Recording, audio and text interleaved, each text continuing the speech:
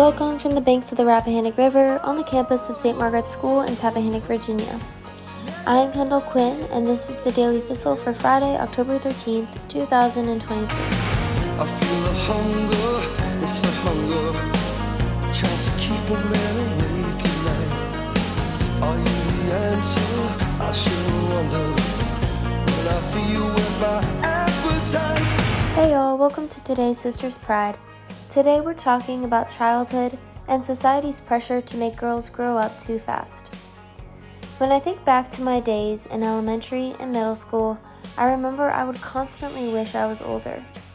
Like all little kids, I envied the freedom and independence that the older girls got and wanted to get to that place in my life as quickly as possible. And the chances are you felt like this too. I remember watching my peers grow up when we reached preteen. I saw them want boyfriends, I saw them want to wear makeup, and I saw them want to make their own rules. On the surface, I expressed interest in those same things. But deep down, I knew it would mean growing up too fast. Now that I'm in my last year of high school, I'm mixed with two emotions. The first one is, I wish I had enjoyed those years of innocence and childlike living more. I wish I hadn't wished to be older, but simply enjoyed the age I was in. I wish society hadn't pressured me to grow up quicker. But the second emotion I realized is that I'm still not out of childhood. Yes, I'm reaching the end, entering college, but I can still enjoy these last years feeling and enjoying the current age I'm in. So don't get caught up in wishing you were older. Don't get caught up in wishing you were in college or an upperclassman with more independence.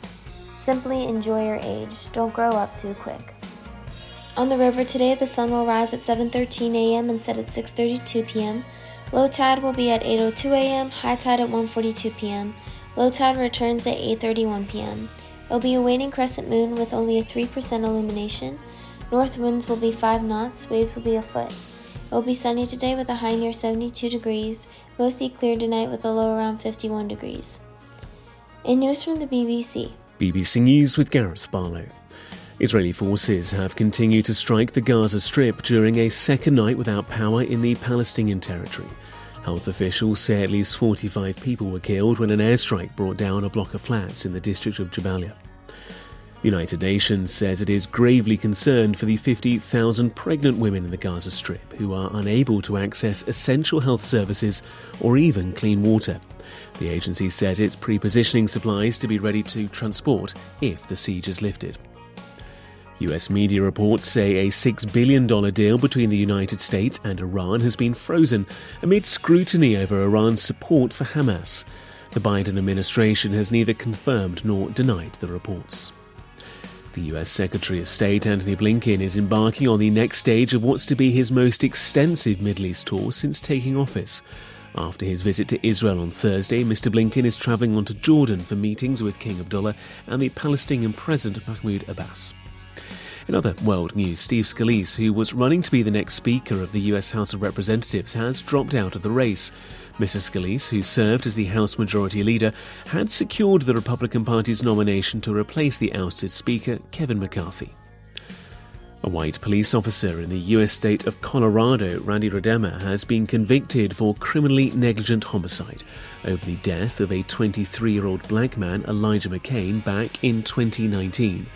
Police put him in a chokehold before paramedics then injected him with a sedative. And a prominent Italian journalist has been found guilty of insulting the country's Prime Minister, Giorgia Meloni, and also handed a symbolic fine of €1,000. Roberta Saviano had called her a bastard because of her hardline views on immigration. More stories on our website, bbc.com/news. Remember, you're listening to the nation's only independent school newsfeed from the banks of the Rappahannock River, here from the campus of St. Margaret's School in Tappahannock, Virginia. I am Kendall Quinn, and this was your Daily Thistle. As we grow in age, may we grow in grace.